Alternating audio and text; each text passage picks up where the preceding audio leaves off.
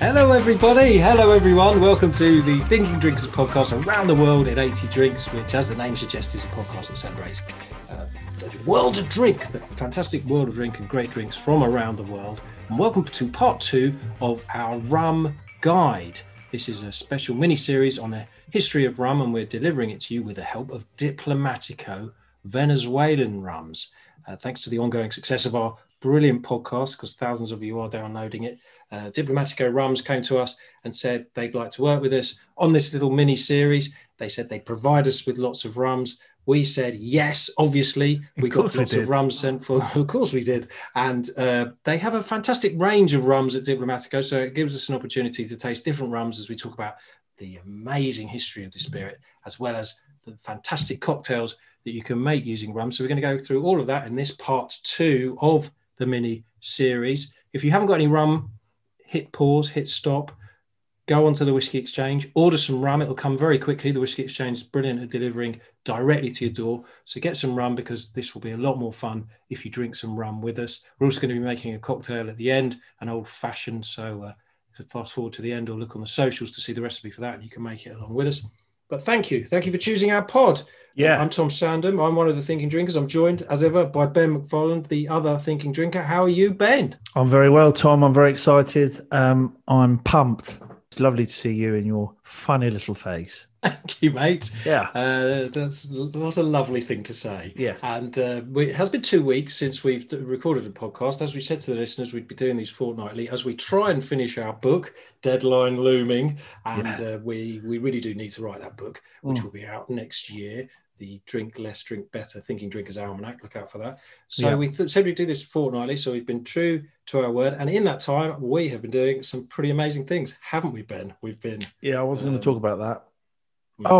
Yes, going up to Birmingham. Yes, we went to Birmingham, didn't we? We went up to Birmingham, did some filming with the excellent Spark Media dudes.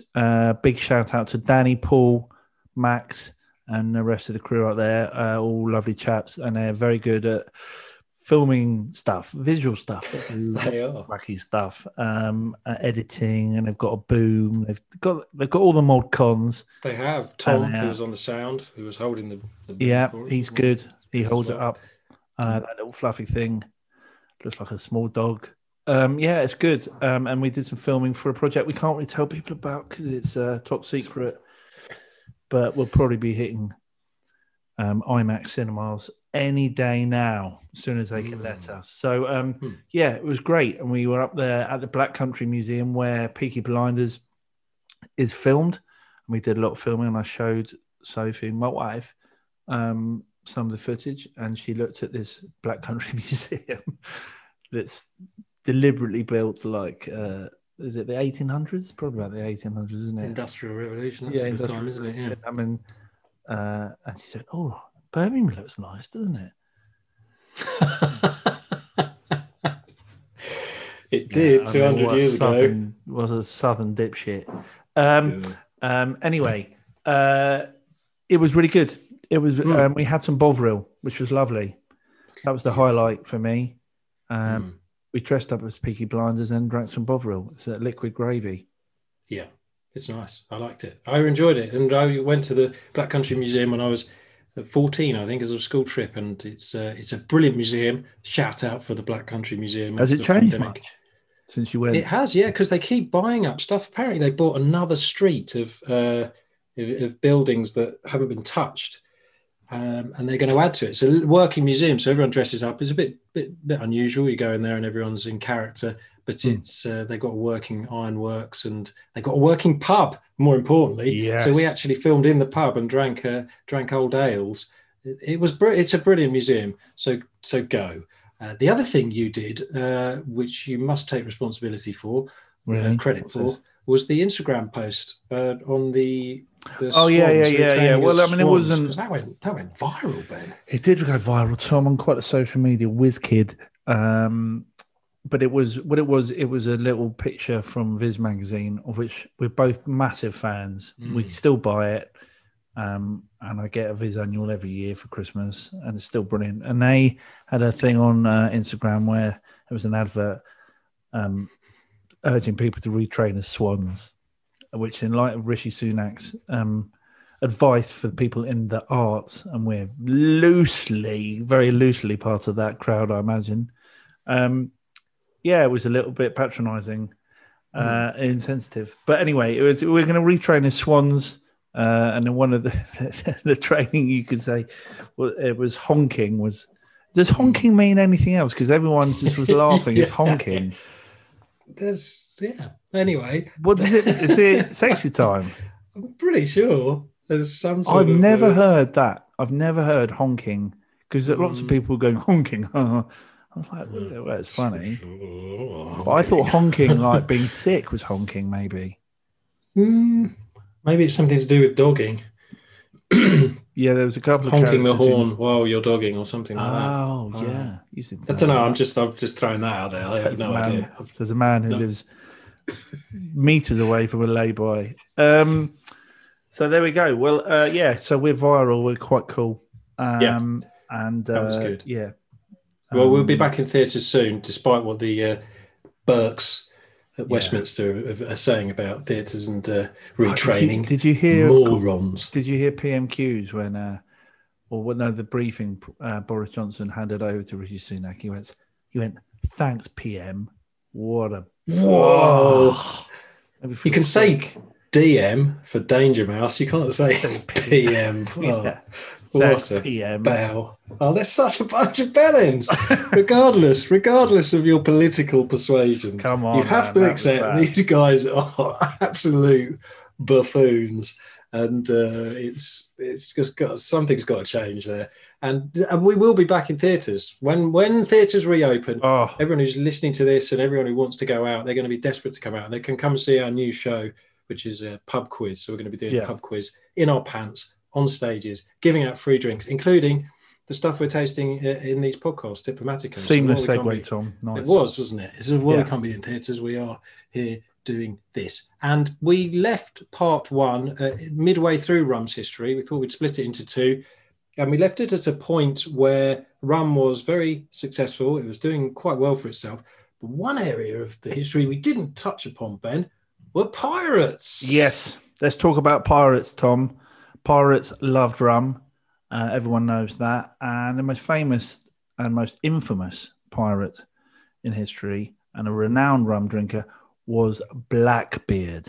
He loved rum so much when he died, his skull was turned into a punch bowl, and from which his friends drank rum.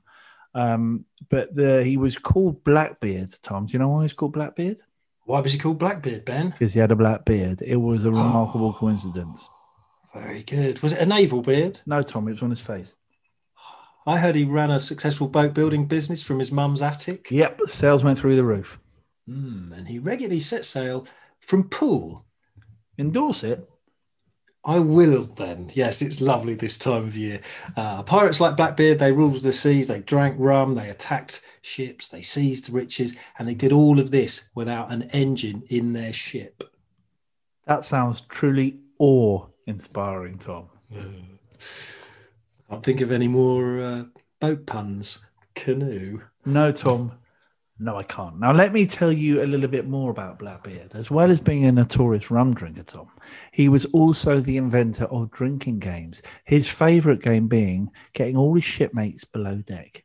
And then what he'd do next, he'd get them massively, massively merry on rum. And then all of a sudden, he'd blow out the candles. And then he'd start firing his gun. Bang, bang, bang. There he was, shooting salty seamen in the dark. And if he hit someone, that meant that man could not be trusted. The game would go on until someone got shot or Blackbeard got bored. Now, overzealous human resources legislation means you cannot have that kind of fun in the workplace anymore. And that very same overzealous human resources legislation means that the British Navy is no longer given rum. Because back in the day, the British Navy were partly paid in rations of rum. It had started off with a beer ration, but the beer spoiled in the heat. So they switched to brandy. But then the British fell out of love with the French. And they switched from brandy to rum. And they were given half a pint of rum a day. And this went on until 1790, until the British government realised that this was no foundation on which to build a British Empire. So instead of replacing the rum with something more sensible like water, they merely diluted the ration. 1 part rum with 2 parts water, and grog was invented. Now, the rum ration was officially withdrawn on 31st of July, 1970, Black Tot Day. But that meant that in the 1960s, British sailors were still driving nuclear submarines massively banjaxed on rum. What a laugh that must have been. But don't drink and sail. Another famous pirate turned privateer was Sir Francis Drake, who we talked about last week, didn't we? We did, yeah. He was given a license to plunder by the Queen, who quite fancied him, I think. He was but a bit we of a player. did talk about him because we talked about the daiquiri and the mojito. Yeah. So he apparently he gave his crew rum with mint and limes to cure scurvy and to keep up their morale. And he had his ship was the Golden Hind, and he attacked the Spanish famously called the Cacafuego. And what does that translate into, Tom? Fire shitter, apparently. Fire shitter, yeah. I don't know if that's really a benefit to a ship if it's shitting out. I've had a few like that after. Yeah, but a wooden boat shitting out fire? No, well, I mean, it's scary. Yeah, definitely. I think twice about attacking it, but he did, and he stole the largest bounty ever recorded. The equivalent today of 100,000 million, which I think is $1 billion. Is it? I can't give the old billion thing. I think it's $1 billion American. A million is meant to be $1 billion, I always think, but the Americans. Big bucks guy. Yeah. Big bucks. He was naughty, and he also, just bring it back to Diplomatico, which is is definitely my favourite rum, Tom. I don't know if I've ever mentioned that. But he tried to attack Venezuela in 1595 because it was owned by the Spanish. He thought, I'll have a bit of that. He'd already given the Spanish a good spanking, so he thought, I'll attack Venezuela. But his surprise nighttime raid on the colonial city of Maracaibo was scuppered by the fact that this part of the world is the most lightning-prone place on Earth, with on average thunderstorms occurring on 297 days a year. So that's a lot, isn't it? That's a lot. So what happened was, as Drake and all his ships are trying to sneak in to the port under cover of darkness, there was these huge lightning flashes, and regular flashes lit up the horizon, and the night watchman that was there, he could spot the silhouettes of Drake's ships. So he alerted the military garrison stationed in the city, and they came out and they opened a massive can of whoop-ass on Drake, and he had no defense. Drake literally, Tom, was a sitting duck. I like it. I was going to do something. I was frantically thinking of things like thunder. He was ushered off with thunderous applause and proved he was a bit of a flash in the pan. But that's as far as I could get, and you did that. The Drake joke. One. That's just left me reeling. Really, he went. He tail between his legs. No, that doesn't make sense. Yeah, I was going on the lightning thing. If you didn't get that, yeah, no, I know. My picture behind me talking to pirates. Did you see mine? For those of you who listen to the audio, well done. Download, tell all your friends about the podcast. But we also record these on video now, which go out on our Facebooking and various other social platforms. Yeah, all our socials, guy. We do some funny pictures as we go through this to help illustrate some of the stories we're telling. And I found this picture of One-Eyed Willie. Yeah. Who is the pirate in the Goonies. Yes. Which is a brilliant film, isn't it? Brilliant film.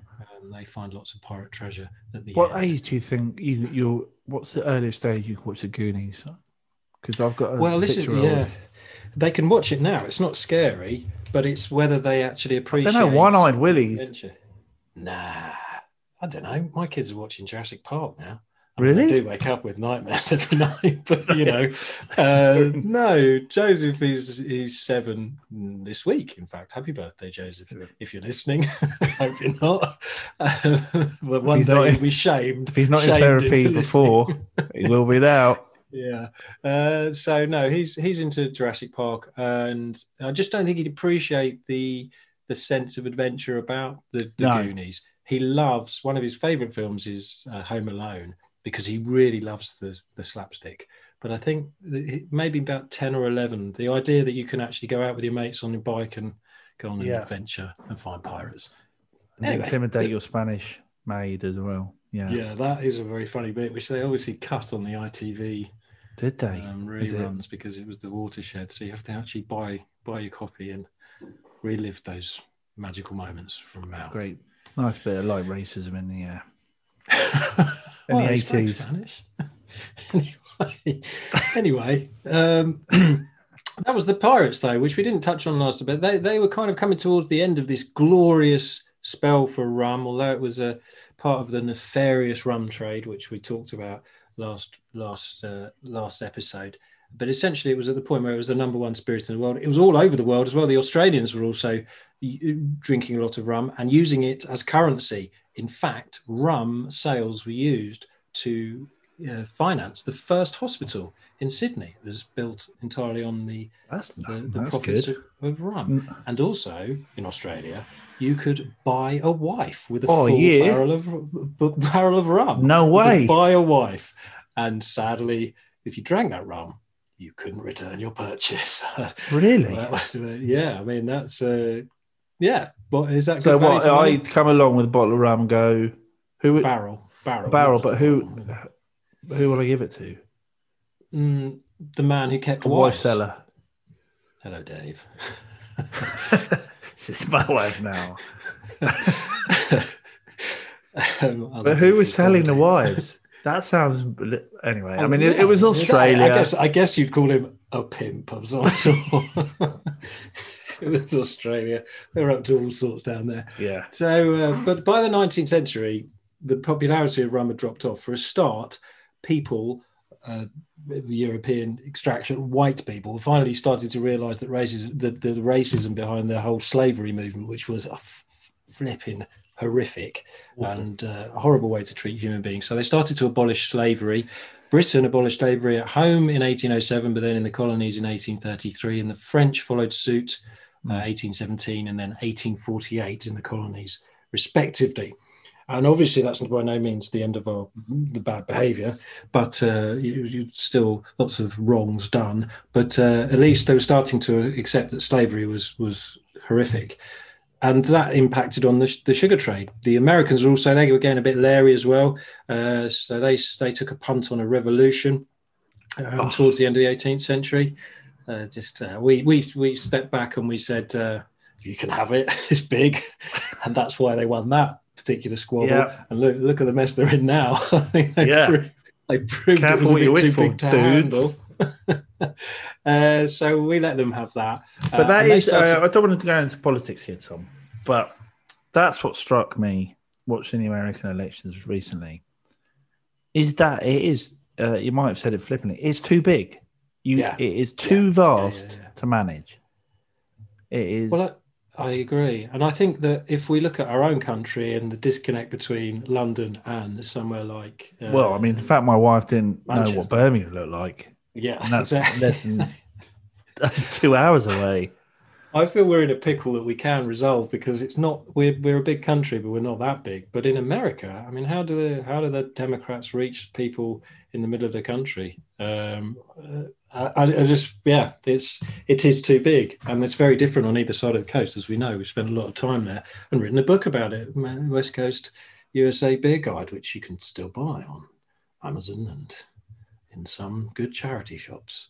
But it's a big country, you're right. Anyway, they decided to cut ties with us, and they started to really look at their own domestic booze. Without the sugar flooding into the country, they started making their own whiskey. And that's a picture behind me of from 1783, the Samuels family, who are supposedly the oldest existing family who made whiskey, Maker's Mark as it is today.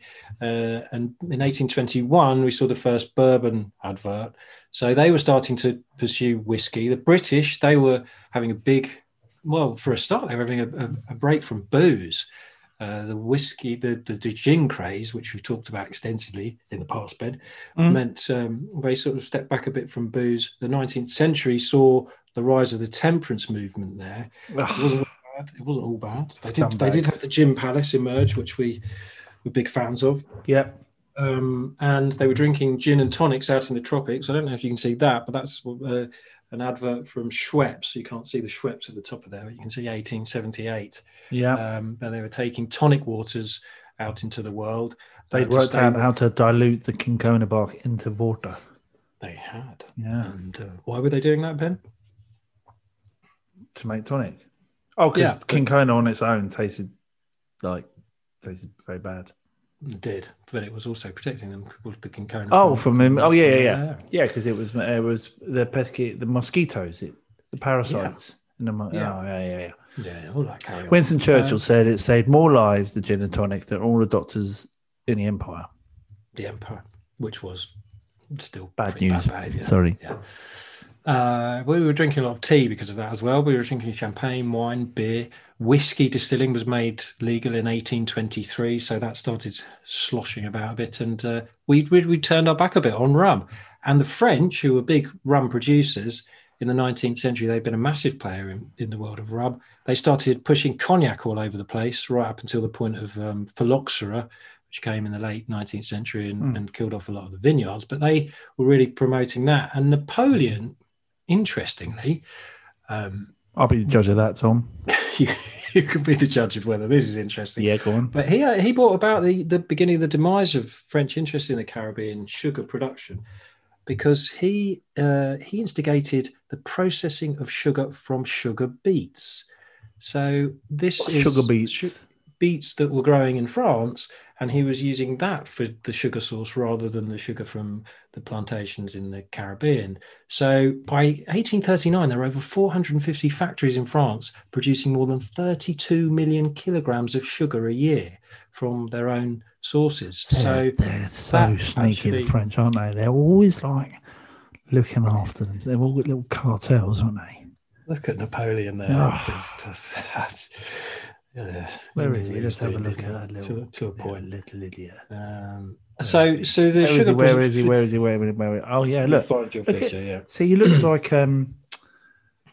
what's his chops? Who's the posh fellow out of the Tories? You know, the one that's draped over the House of Commons. No, the posh lad.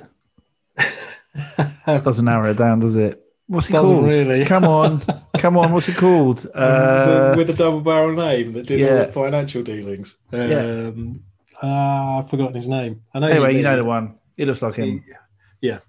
But the French, they kept their sugar interest in some of the islands and actually continued making rum agricole from sugar cane juice, which is a style of rum that deserves its own podcast, really. So we'll come back to that.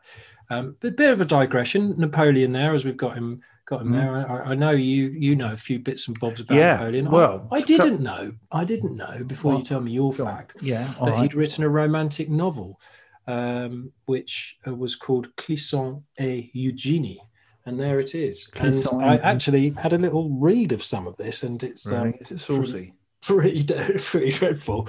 The one standout line I managed to find was a moment where his protagonist said, "I am worried and unhappy. I feel numb. Come to me without delay." And interestingly, coming without delay relates to Napoleon's general approach to pleasurable things. For instance, Napoleon ate his meals as fast as possible. He wasn't a foodie at all. Apparently, he took barrels of Courvoisier to St. Helena with him, but generally he wolfed down his food without giving it much thought. And women said he took the same approach over sex. Nothing wrong with that, Tom. Indeed, they all said it was over too quickly. Very, very, very keen to reach the finishing post. It's like a broken record, isn't it? Yeah, so that's obviously what he was alluding to when he said, I feel numb, come without delay. Yes. Well, I couldn't see the name of the book because you're in front of it on the picture. Sorry, yeah. Clisson et Eugénie. And at the top it says Bonaparte, which is obviously his name. But if it's a romantic novel, that could be the name for it. Bonaparte, yeah. But other things you don't know about Napoleon is that he was born. Do you know this? He was born with several teeth already implanted in his gums. So he came out of his mummy's tummy. They avec some avec les dents.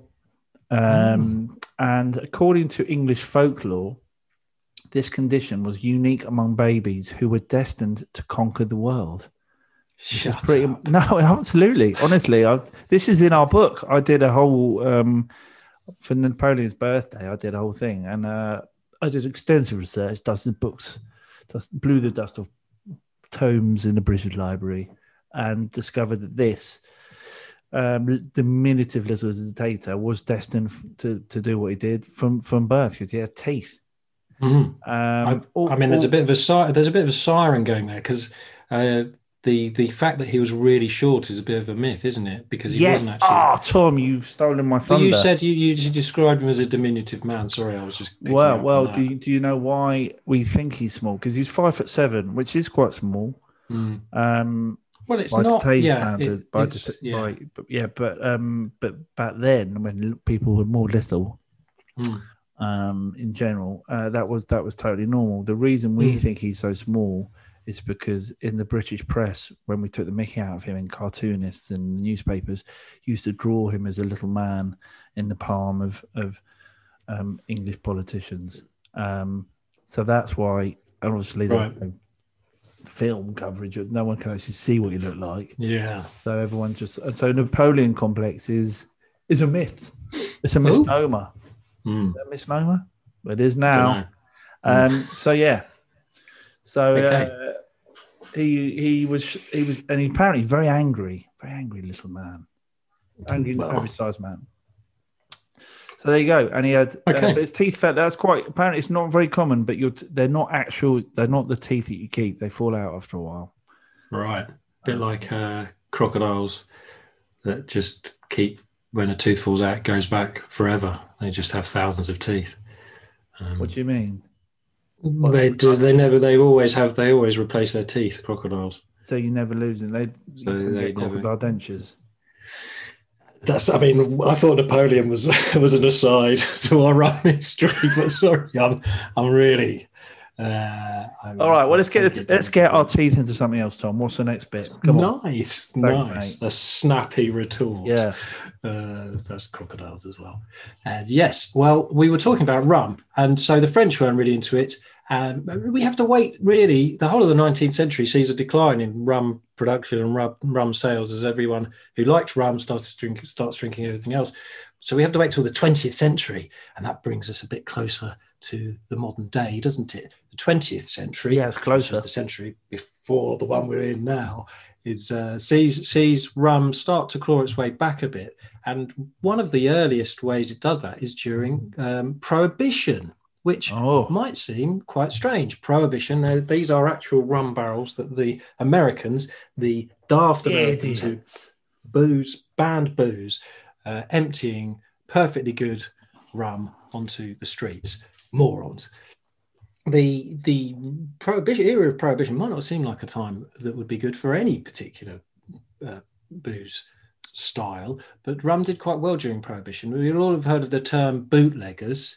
Yes. Apparently, this originated during the Civil War when soldiers would sneak liquor into army camps by concealing their pint bottles in their boots or beneath their trouser legs. A bit like what's his chops in The Great Escape when he lets all the gravel out of his trousers. Exactly like that, yeah. And although that was better than having a bit of a drink, he was actually escaping the Nazis. But they would put the bottles in their boots, and that's where we get the term bootlegger. But another term for people who were bootlegging or bringing alcohol to people during this time it was illegal were the rum runners. Yeah. Rum running is more commonly applied as a term to people who would bring it in overseas. They would bring the booze on boats. And in particular, the ships were coming from the Bahamas, and they were taking cheap Caribbean rum into the speakeasies in Florida initially. So this was a massive industry, and the rum started making its way up the East Coast. It was cheaper, so it wasn't necessarily as popular as some of the other quality illegal made booze in the US, but it was still doing very well, particularly down in places like Florida. One of the most famous rum runners was a man called Bill McCoy, and there's a picture of Bill for anyone who can see our screens. There's good old Bill McCoy. He looks like a very sort of sensible kind of fella. Well, then you really are a judge of character. Don't judge a book by its cover, apart from Bonaparte's. This guy was a very nice chap, and he is probably the most famous of all the rum runners. He smuggled his booze on his schooner, which he stood on there, which was called the Tomoka. And actually, there was a shop in my town in Harpenden called Tomoka Spirits in honor of that. But most rum runners would add water to the rum to lengthen it a bit, obviously, make it a bit more profitable. But McCoy became famous because he didn't add any water, and he only sold the top quality Caribbean rum, which he could get into the country. Good. And it was known as very, very good quality rum, and led some people to assume that the term "the real McCoy" comes from this man. He was bringing in real rum. Unfortunately, on further inspection, that phrase has appeared in print in 1882. So while we love to drop facts like that into our shows, and now content, what I would have done if I'd unearthed that misfact, I would have ignored the fact. I would have just ignored the fact that it's not true. Yeah, we have done that in the past as well, but but I think unfortunately this one popped up on Wikipedia, so this is good. Our primary source. If your primary source is indicating it's not true, you can't really find it anywhere else. So no, it appears in print in 1882. But so it was I bet you people did say it about it. No, they did. They called his gear the real McCoy. It just didn't necessarily. I mean, that's quite coincidental that he called McCoy. I think so. And the longer we talk about this, and the more I think about it, we'll maybe phase that back in after a month or so. Yeah. And say it's true and use it as a true fact. If you just keep saying enough, it's true. Yeah, exactly. I mean, if get Brexit done.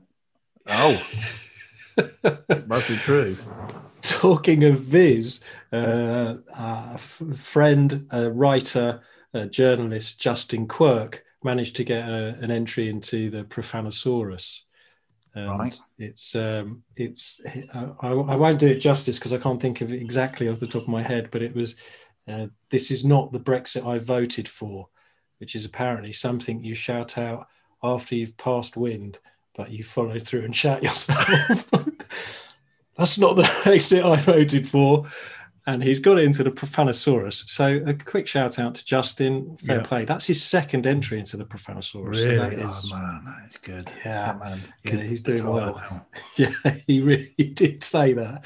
I can just kick back now. My work here is done. I agree. He has also written a fantastic book about the glam rock, which I've suddenly the name of the book's jumped out of my head, so we'll have to mention it next time, and I'll mention the name of the book. Van Halen died in the last couple of weeks as well, Eddie Van Halen. Yeah, pretty timely. Search Justin Quirk on Amazon and you'll find his book. It's a brilliant book about that scene. Anyway, another digression. This guy, McCoy, he never actually paid a cent to organised crime or politicians, law enforcement, anyone like that, nothing nefarious. He was a good dude all round. But actually, a lot of the rum drinking was being done in Cuba, in the region where he was bringing it in. And more flights were going to Cuba from Florida than any time in the history of American flight. I think, in fact, it was one of the most regular flights anywhere out of America because, of course, it was very close. And in Cuba, you could drink and you could gamble. So people like this guy, Al Capone, and his cronies were going down there and drinking. But anyone with a bit of money, you could jump on a plane. And indeed, a lot of bartenders went over to Cuba from America during the 20s. We think about them going to places like the Savoy in London or Harry's Bar in Paris. But a lot of them went to Cuba because there was work there. So they would set up at places like Floriditas, Sloppy Joe's, these bars that emerged in Cuba during the 1920s. And all of them, of course, were drinking rum. The Americans, they brought Coca-Cola to Cuba in the late 19th century. So that gave us the Cuba Libre. We talked about the daiquiri in the first episode, in the mojito with Drake. So rum was alive and well in Cuba, and the Americans were really enjoying it. But by the end of Prohibition, it didn't stick. The problem for rum then was that it was an aged spirit. When the distilleries restarted in America, they didn't have time to age their spirits, so they started to look more towards vodka. By the 1950s, there's Mad Men. You could bash it out quickly, couldn't you? You could bash out gin. It was cheaper to make. And whiskey highballs were knocking around. They were trying to put a bit more emphasis on their whiskey making. But and in the UK, we were flirting more with gin. The Savoy Cocktail Book had come out in the 1930s. A lot of cocktail recipes there were made with gin. Yeah. So you could say really the 20th century had this spike at the beginning and then it started to plateau and rum lost its way again. But there was one movement, Ben, wasn't there, that helped? Yes, there was an undercurrent of there was a little sort of revolutionary rum movement that was called in general what we know it now as tiki. Now let's get a picture of the tiki man up. Hang on. As you can see, it's not a real man that we can really identify with as a person, but tiki, in the mythology of some Polynesian peoples, tiki was the first man on earth who was created by the god Tumatawanga. And there's a story behind the whole tiki thing. Is one day at Tiki, he saw a woman swimming in a lake and was overcome by her beauty. Funny enough, Tom, that happened to me once in Brentford Leisure Centre, and I had to hang around the deep end until things died down a bit.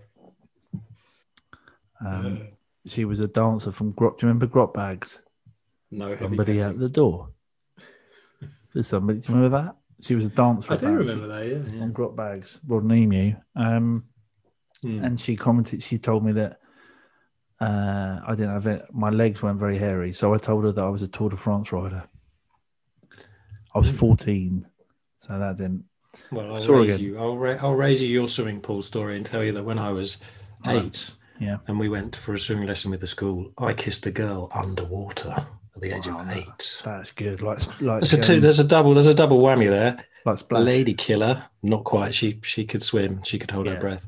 But lady killer, and what a proficient swimmer I was at the age of 8. Yeah, in your pajamas, you just go down and pick up a brick. We were going down to pick up a brick, and I got off with her.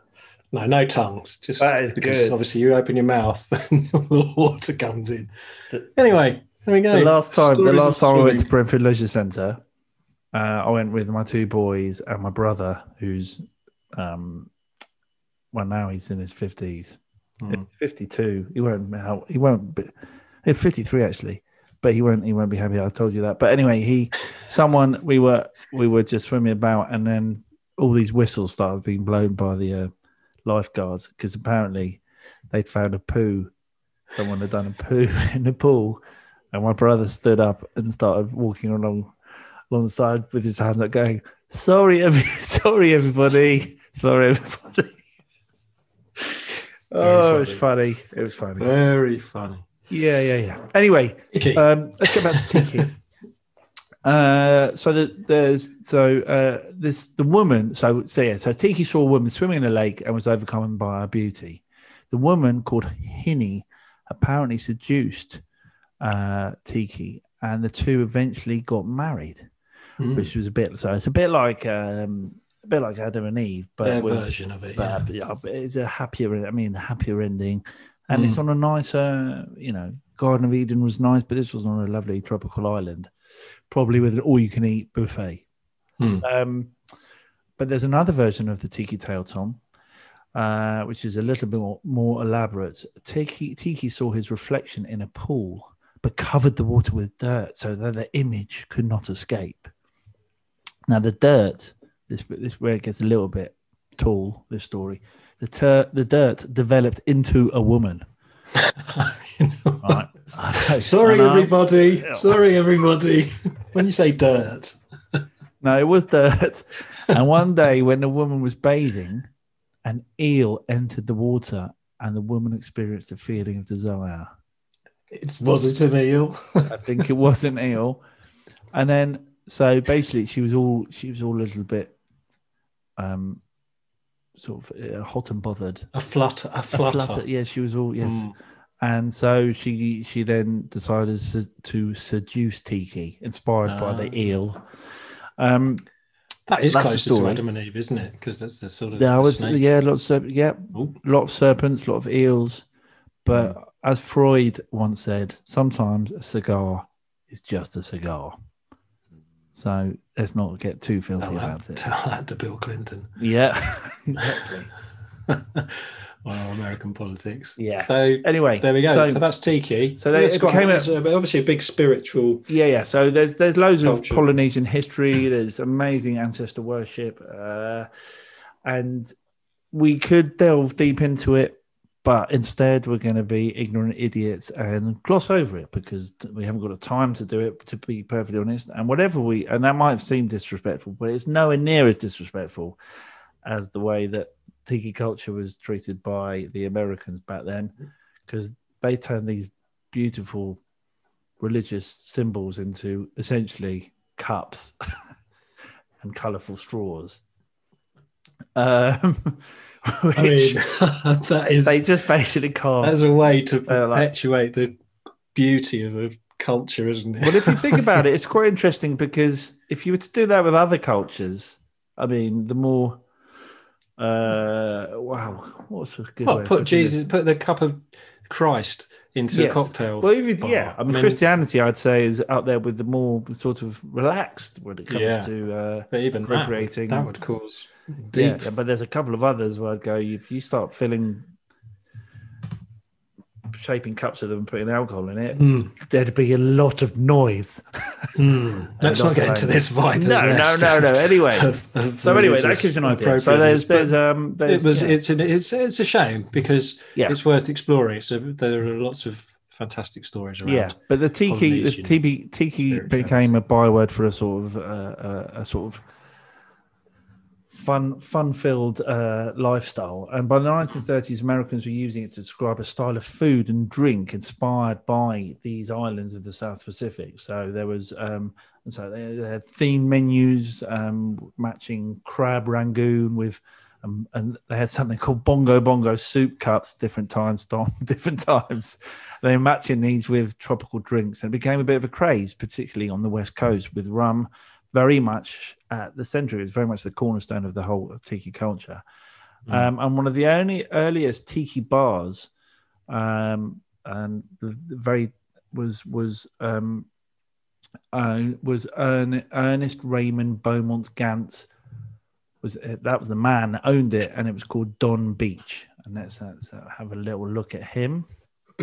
Where is he? That was what he changed his name to, wasn't it? And his bar, I think, initially was called Don the Beach Coma. Yes. Have you got a picture of? Yes, there it is. You've got it. There, nice. I've got it there. Yeah.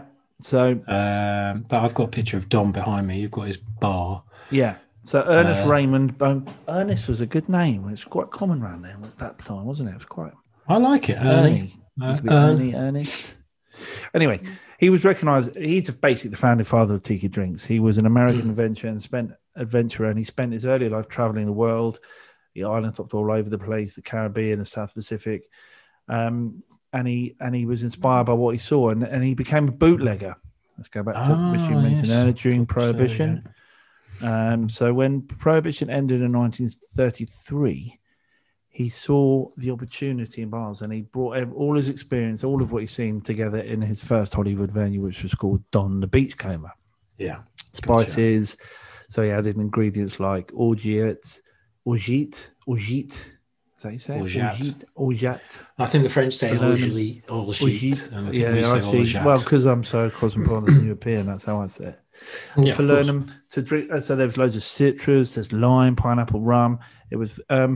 and they were. It was a kind of a sort of outrageous antidote to the cocktails that had shaped cocktail culture up until that point. So you had the martinis and Manhattans, very slick, very, very alcoholic, very sort of straight and classic. Whereas these are sort of party drinks, weren't they? They were, and the venues were a bit odd, weren't they? I put a picture up behind me of one of these venues, and they were, full of weird sort of knickknacks, Polynesian, knickknackery, bric-a-bracery. Yeah, strange bits and bobs, lots of bamboo. Yeah, love a bit of bamboo. And you've got, you've got Polynesian knickknacks. That's the best way I can put it, really. I mean, if you see some of the pictures, they've got, it's all rattan and stuff like that, and fishing nets in a bar, not useful, but it's kind of to create a bit of a theme, wasn't it? But it can. I mean, now it can possibly come across as a touch cliched, but back then, obviously, it was a real deal. It was the real McCoy, Tom. So the bar itself became a favorite with all the famous faces and Sunset Strip, and Don was quite a dude. He would trick people into staying longer in his bar by setting up a sprinkler on the roof, and when it looked like people was beginning to sort of drift off, he'd turn it on to make it look like it was raining outside, so they stay and get another drink in. What a legend! And apparently it was full of bawdy, foul-mouthed birds. Not women, Tom, but minor birds. See what I've done there? Minors? Minors weren't allowed. The big lights on their hats were distracted one. So that was Don the Beachcomber. And then you've got another founding father, another player in the tiki time, Trader Vic. And his real name was Victor Bergeron. Bergeron. Begeron. That's big. Let's call him Vic. He opened Hinky Dinks. We'll call him Trader Vic. That's easier. Yeah, that's his name. And he opened Hinky Dinks as he did. He did a bit of Polynesian cuisine in there. He did a bit of Chinese food. It's in Oakland. He did loads of rum cocktails. And he also, his alter ego, in 1930s, Bergeron he was the trader, and his bar was Trader Vic's, and his bar had a selection of seafaring stuff. It was a bit like Don the Beachcomber, full of bric-a-brac and bamboo, beachside nonsense. They had weird shit on the walls, like fishing and that. Rangoon furniture. Rattan. No, rattan. Rattan. Yeah, rattan furniture. Yeah. I don't know. We're trying to. We need to get a seat, chair in our living room, and rattan came up, and I was like, no, I don't think that's the future. I think you go all or nothing with this sort of club. Yeah. I'm not putting like voodoo stuff on the ceiling and stuff. Scare the kids. Anyway, so there's wood carved cups. Good. You can put them in there if they've been naughty. That's true. It's like the loft with the wasps. Get out, kids! It's scary in here. I'm watching Sky Sports. Anyway, 1950. But this all caught on. So these bars, these bamboo-laden tiki bars with very outrageous, colourful cocktails became quite a thing. By the 1950s, tiki tribute bars were springing up all over the country, and everyone who was drinking in them was drinking rum. Now, some of the classic cocktails being served in these places, the bartenders obviously still make today, include the Zombie, which is Don the Beachcomber, which is a very potent mix of overproof pot still rum, clear rum, like Diplomatico Planas, and the strong aged rum like a Diplomatico Reserva Exclusiva. And then you've got the Mai Tai, which Trader Vic created. And a picture of that one, Ben. There we go. Well, let's have a look. There we go. Which if you can on the Diplomatico website, you can get the recipe and the method. And that was Trader Vic's. Now Trader Vic's still actually has a place in Park Lane in London. They relaunched it a few years back. And they didn't tone down the that kind of, thankfully, the tongue-in-cheek teakiness. It still feels like you walk into an episode of Magnum PI. And they like to think they're the spiritual home of the Mai Tai, or at least its namesake in San Francisco. And they've got more than 10 versions on the menu, or at least they did when I last went in. And they've got rum classics and plenty of punches, rum punches as well. So the Mai Tai is it is a classic. It's a really fun drink, and you've got two types of the Diplomatico. They've got the Planas, the Mantuano. So put 25 ml of each of those in there with 10 ml of orange liqueur, curacao.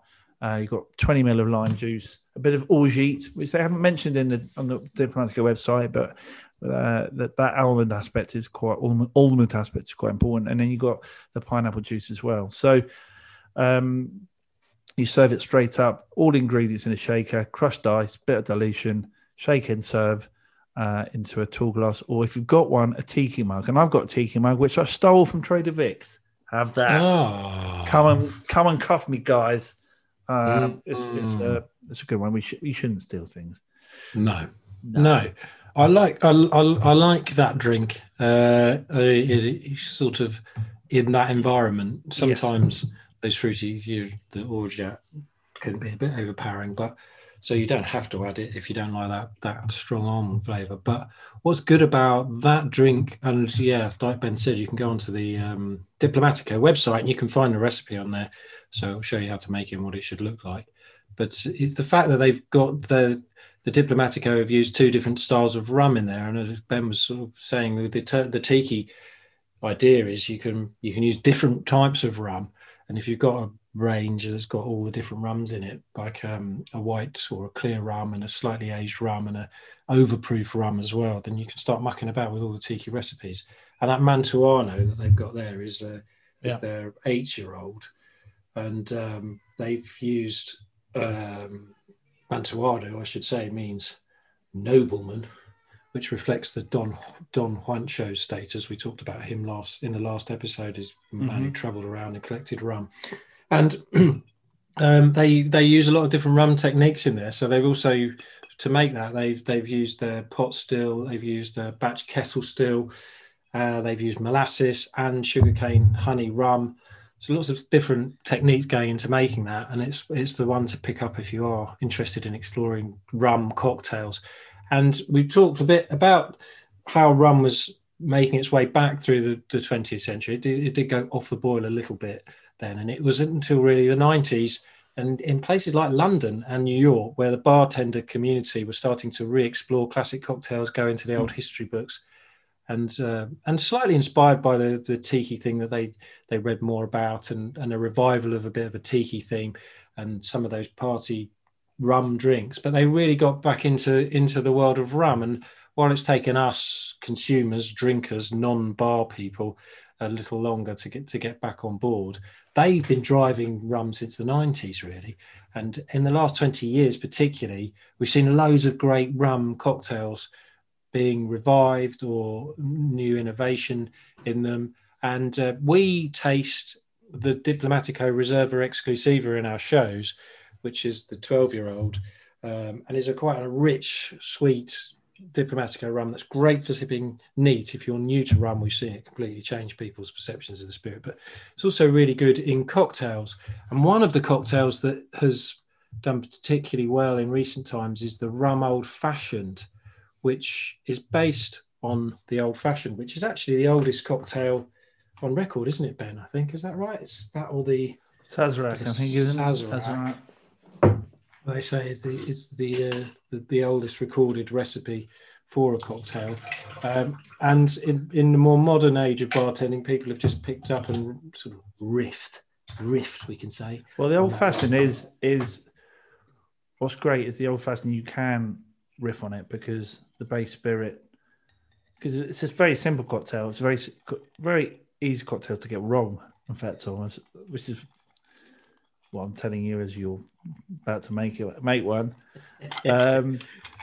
But rum slides into the slides in to replace American whiskey very, very well. It's slightly, it does work very well in an old fashioned. I mean, people have been, you've got the Oaxaca old fashioned, which you can make with mezcal and tequila, but you can make it with a Scotch whiskey, single malt whiskey, but rum is, especially a dark rum like this, works wonderfully well in an old fashioned too.